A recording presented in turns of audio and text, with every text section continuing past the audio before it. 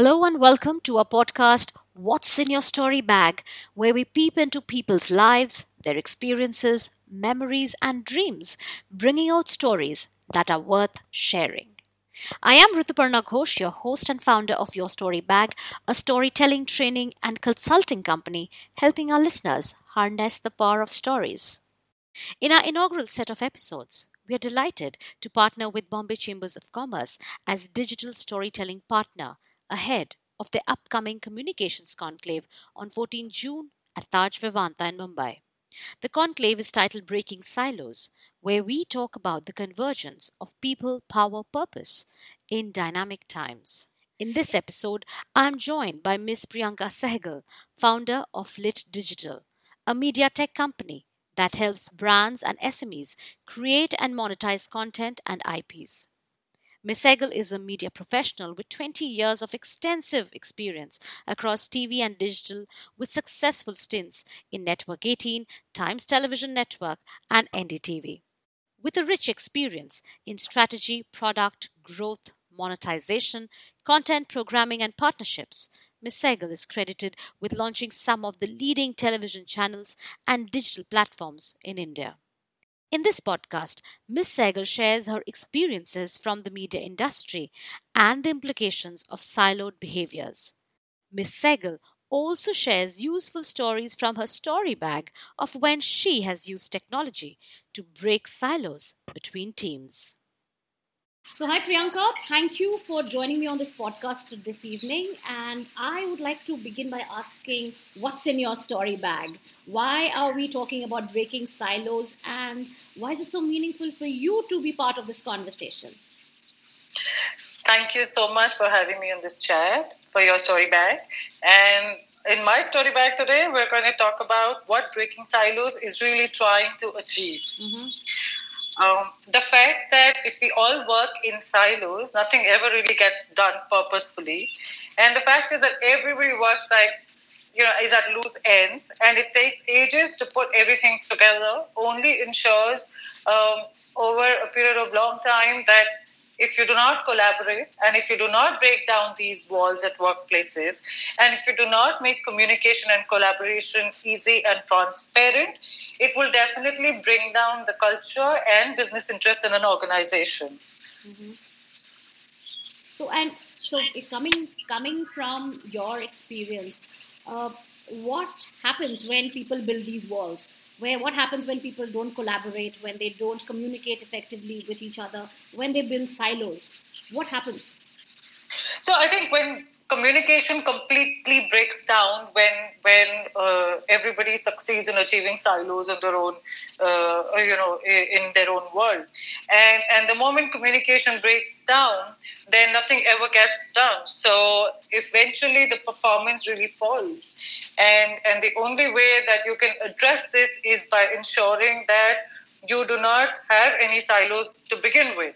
And you start breaking down these silos bit by bit, top bottom, and inculcate a culture where everyone is encouraged to speak up, encourage a culture where diversity takes prevalence, because listening to everyone's viewpoints, you can actually offer them a purpose in your organization. Mm-hmm. And it has been proved time and again that when you empower people with a purpose, they feel like a part of your growth story. They understand your vision.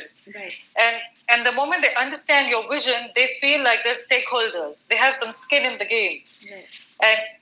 And that really works positively, because not just do they do their own work effectively and they drive very good results for you, but they also serve as good brand ambassadors for your firm. So it works both ways.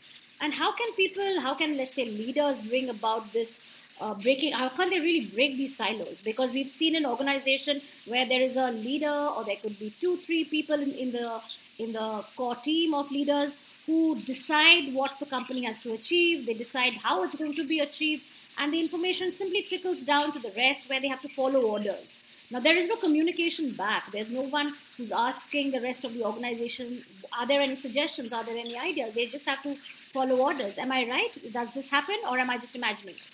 No, you're absolutely right on that. This happens all the time across industries and media, of course. And the fact is that we're the ones who actually teach the world how to communicate with each other, how to engage with each other. And it's very sad that it's internally we're not being able to really tackle this.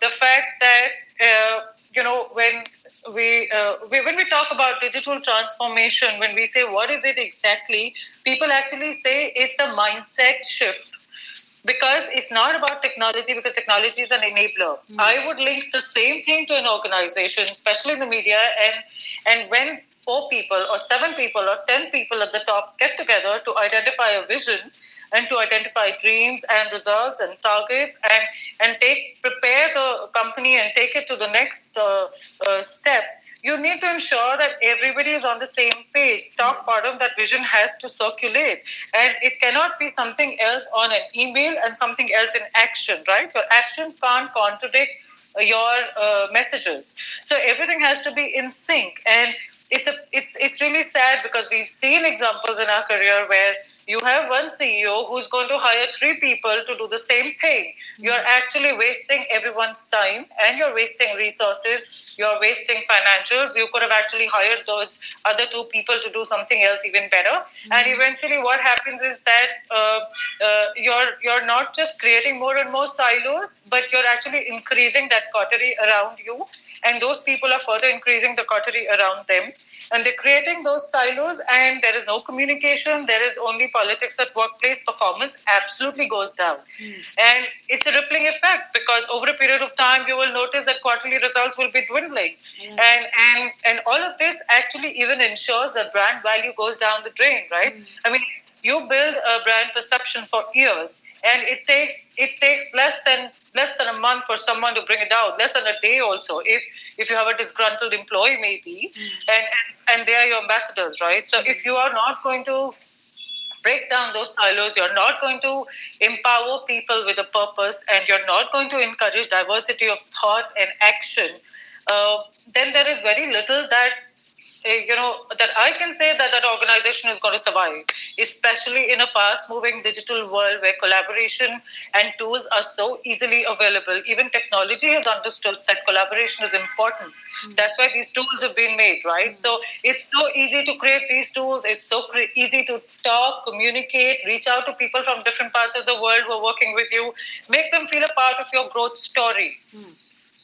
That's where I'm coming to. Now, for example, if as a business leader, one has to create an inclusive team, create a team which collaborates meaningfully and works towards the organization's vision or mission, what, according to you, could be the tools that they could employ to bring about this collaboration where everyone feels equally important as a stakeholder in the decision making or in driving business?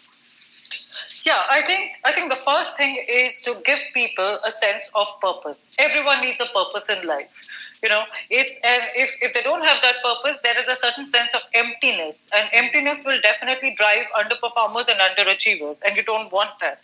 When you're trying to create a comparative world, you will have to empower people with a sense of purpose. That purpose will inspire innovation, and it will keep people organized. It will inspire them to tell their story. It will implement effective management, and it will also encourage open communication and align them to your vision and to your business interests. So interpersonal problem solving, communication skills, these are the foremost things that one needs to achieve in an organization, and be as transparent as you can with whatever vision you have, with whatever information you can choose to give out. It should not be that this communication comes to somebody from outside, which is mostly the case in most organizations, where something is happening at the top, people are deciding, they have a vision in place, and only they know about the vision, because it doesn't trickle down to even say anyone at the bottom rung, right, at the bottom of the pyramid. So if you're not going to communicate, and of course I understand that not everybody can lead communication from the front, but then that can always be allocated to another department, say to HR or to other teammates to drive it forward. But the fact is that nobody can work in silos in today's day and age.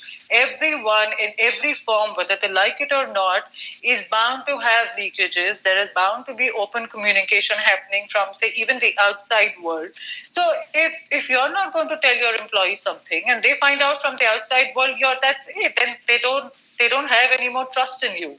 So you don't even deserve to be their leader, right? A real leader is someone who inspires people, who motivates people, and who is actually looking for collaboration, who's looking for an open forum, and asking people to come up and take over the reins and take the company forward, right? And this doesn't always have to be that, okay, let's bring in young blood. There can be people within your own organization who'd be achievers, who'd be experienced people and willing to learn. So if you're not going to be willing to learn and you're not going to be breaking this down, it's the same culture that you knowingly or unknowingly will actually, help and enable in your organization. Could you from your own experience, and you've also have a very rich experience of your own, of having led teams, of working with diverse members, teammates in different geographies. Could you talk a little bit about how you have implemented, how have you broken down these silos, or rather ensured that there aren't any silos? A story from your story bag, that's what I'm looking for. Something that you have done yourself. So, the thing is, the moment you start working with people in different geographies, the most interesting part is the diversity of thoughts. And the moment, and it is amazing that I may be thinking that I know so much about X, Y, Z, but the moment someone else comes in with a different thought, I jump at it and I'm like, wow, this is something that I wouldn't even think of, but you know what? This is how that geography relates to it. And therefore, this is how they operate and this is how they work, right? So it teaches you, diversity brings not just inclusion, it makes you more patient, more tolerant. It makes you more and more receptive to different ideas. And what we've done is, we were launching a lot of projects last year with my Columbia fraternity, and we were in all in different geographies. And we were working through, say, obviously there were different time zones, right? So we arrive at a common time zone, we connect via WebEx, or we do a Zoom call, or we do, anything else that we can run each other. So there's project screens open up, everybody's running everyone through the the flow chart of what needs to be done. Everyone's assigning work. So you look at Slack, which is complete online collaboration. You do your file sharing, you do your messaging. There's audio, video calling, there's group chats, and there's Trello. So, all of this actually we've worked together on it. We've looked at who's working on what currently. I can actually read what everyone is updating at that point in time. I can track it. I can actually help someone if they're stuck, or they can help me if I'm stuck. So different geographies, collaborative tools, working together, understanding different thought processes, looking at different learnings from different regions and actually shaping a product is absolutely amazing. And trust me, when you work with these people in different geographies, there is absolutely no silo. Because when you're working for a common cause, and I have seen that, there is motivated and inspired action from people because they are all feeling like stakeholders. They all feel that they're creating something, and they're creating something which is going to be disruptive, which is going to be innovative, and it is something that is going to add to their own learning. So it works both ways, right? They're creating something, they offer benefits to your firm. And in the process, they're also learning so much. And they bring so much to the table that, I don't think any of this would have been possible had we not been so advanced in the technology and digital space. Also, you have WhatsApp groups, right? So the easiest thing to do is get people on a WhatsApp group or on Telegram. 250 people can join. So these are for large firms. You get everyone on the same page. They're giving you minute by minute update as to what's going on in their locations and in the media. That's very important, especially in the news broadcast business or even in the digital news space. So, you know, when there's breaking news, everybody's saying, okay, this is going on air live, or this is what is happening in my region. And you immediately call up the person and you sort of are ready to go on air. And this also makes sure that the person is connected with you. You're connected with the person.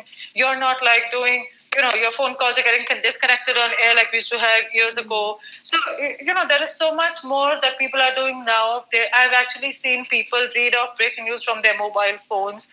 So earlier it was more like a TV hygiene that you can't do it. Today people are doing it. And it's very good because it's minute by minute update, second by second. So when you walk across different geographies and you keep everyone involved saying, okay, this is what we've finished in this location. Now, your XYZ location, give us your updates and what is going on and what is what action are you taking to remedy this problem, and how soon will you be up and running, or how well are you sorted in terms of the business and things like that. So what also happens in this whole thing is that while you may be at a different location and I may be at a different location and you have a problem, I may have faced the problem some days ago and I may have solved it in a manner where I can tell you that I faced this problem and I did this and I rectified it, and you actually have a quick solution, you have a quick fix from me across a different geography, and you implement it and it works for you. So I think this is the power of digital is so huge. We should actually cultivate it in a positive way to make sure that we are learning from each other and we are pulling each other up. That's exactly what I want to ask you, Priyanka, next. Is that you worked in the digital space, you work in digital media for so long. So you obviously understand how digital media has broken the silos within the media industry, right? But could you give me a story or an anecdote or some kind of an example of an organization which is not the Indian media, but has successfully used digital to connect with its various stakeholders and break the silos? Okay, so I think, journalism is supposed to be, initially it used to be a profession which was only known to a few, and only a few chose to get into it and become very renowned and everything. But today's day and age, if you look at shows that people have done, where they've encouraged people to come up from their localities and share videos of what's going on. Like, say, if you look at Twitter, you know instantly which place is having a traffic jam, what is going on. I have seen this on Twitter so often that there are traffic jams in Mumbai, or something is going wrong in Delhi, or there's something happening at an airport, and there's real-time update. No, right? I mean that's because the platform is such, right? Twitter as a platform is such. Everyone is a content creator and has the freedom to share what he or she wants to share. I'm talking about an organization which has used digital meaningfully in breaking silos. Can you think of an example? Yeah, so there was this whole campaign that we were doing with Facebook once, where we were actually making journalists out of people in remote corners of this country. This was also saving people from immediately having to rush to a different place where there are, say, riots, or there's an earthquake, or there's a natural disaster or tragedy has struck. But you instead teach people how to be journalists in that space and share videos and go and talk about, anything as a society that bothers you. So I know that we were trying to do this, and we were training journalists and creating journalists out of people and telling them that, okay, how do you better your own life in your own areas, and that's where today, if you look at how hyperlocal regional marketing, hyperlocal regional conversations have come up, everyone is now so empowered because of digital, because of social media, that each one of us actually owns our own media, right? I've got my own LinkedIn, I've got my own Instagram, my Facebook, my Twitter, and so would you. And so would so many other people. And I think we have so much to thank all these social media platforms, because while we keep saying that, they're in our faces and they're all negative and there's fake news and this and that, but yes, there's a lot of positive to it. You can reach out to people anywhere across the globe. You can have a conversation with anyone. You can see people. You can do a video call with anyone. You can actually have clear conversations with people without running up very high telephone bills. You can actually learn. There's online learning, right? That's the biggest transformation in the education space, that I can sit here and learn from an Ivy League college. Right. So everyone has used it positively, and I think I would just urge every organization, including media, and I think media should really lead the way in this, to break down silos, use technology, use collaboration, and drive everyone towards a common purpose and do away with your own insecurities. Right. So, Priyanka, what are you looking forward to at Breaking Silos? What do you think is going to be the outcome of this conclave that we're all headed towards?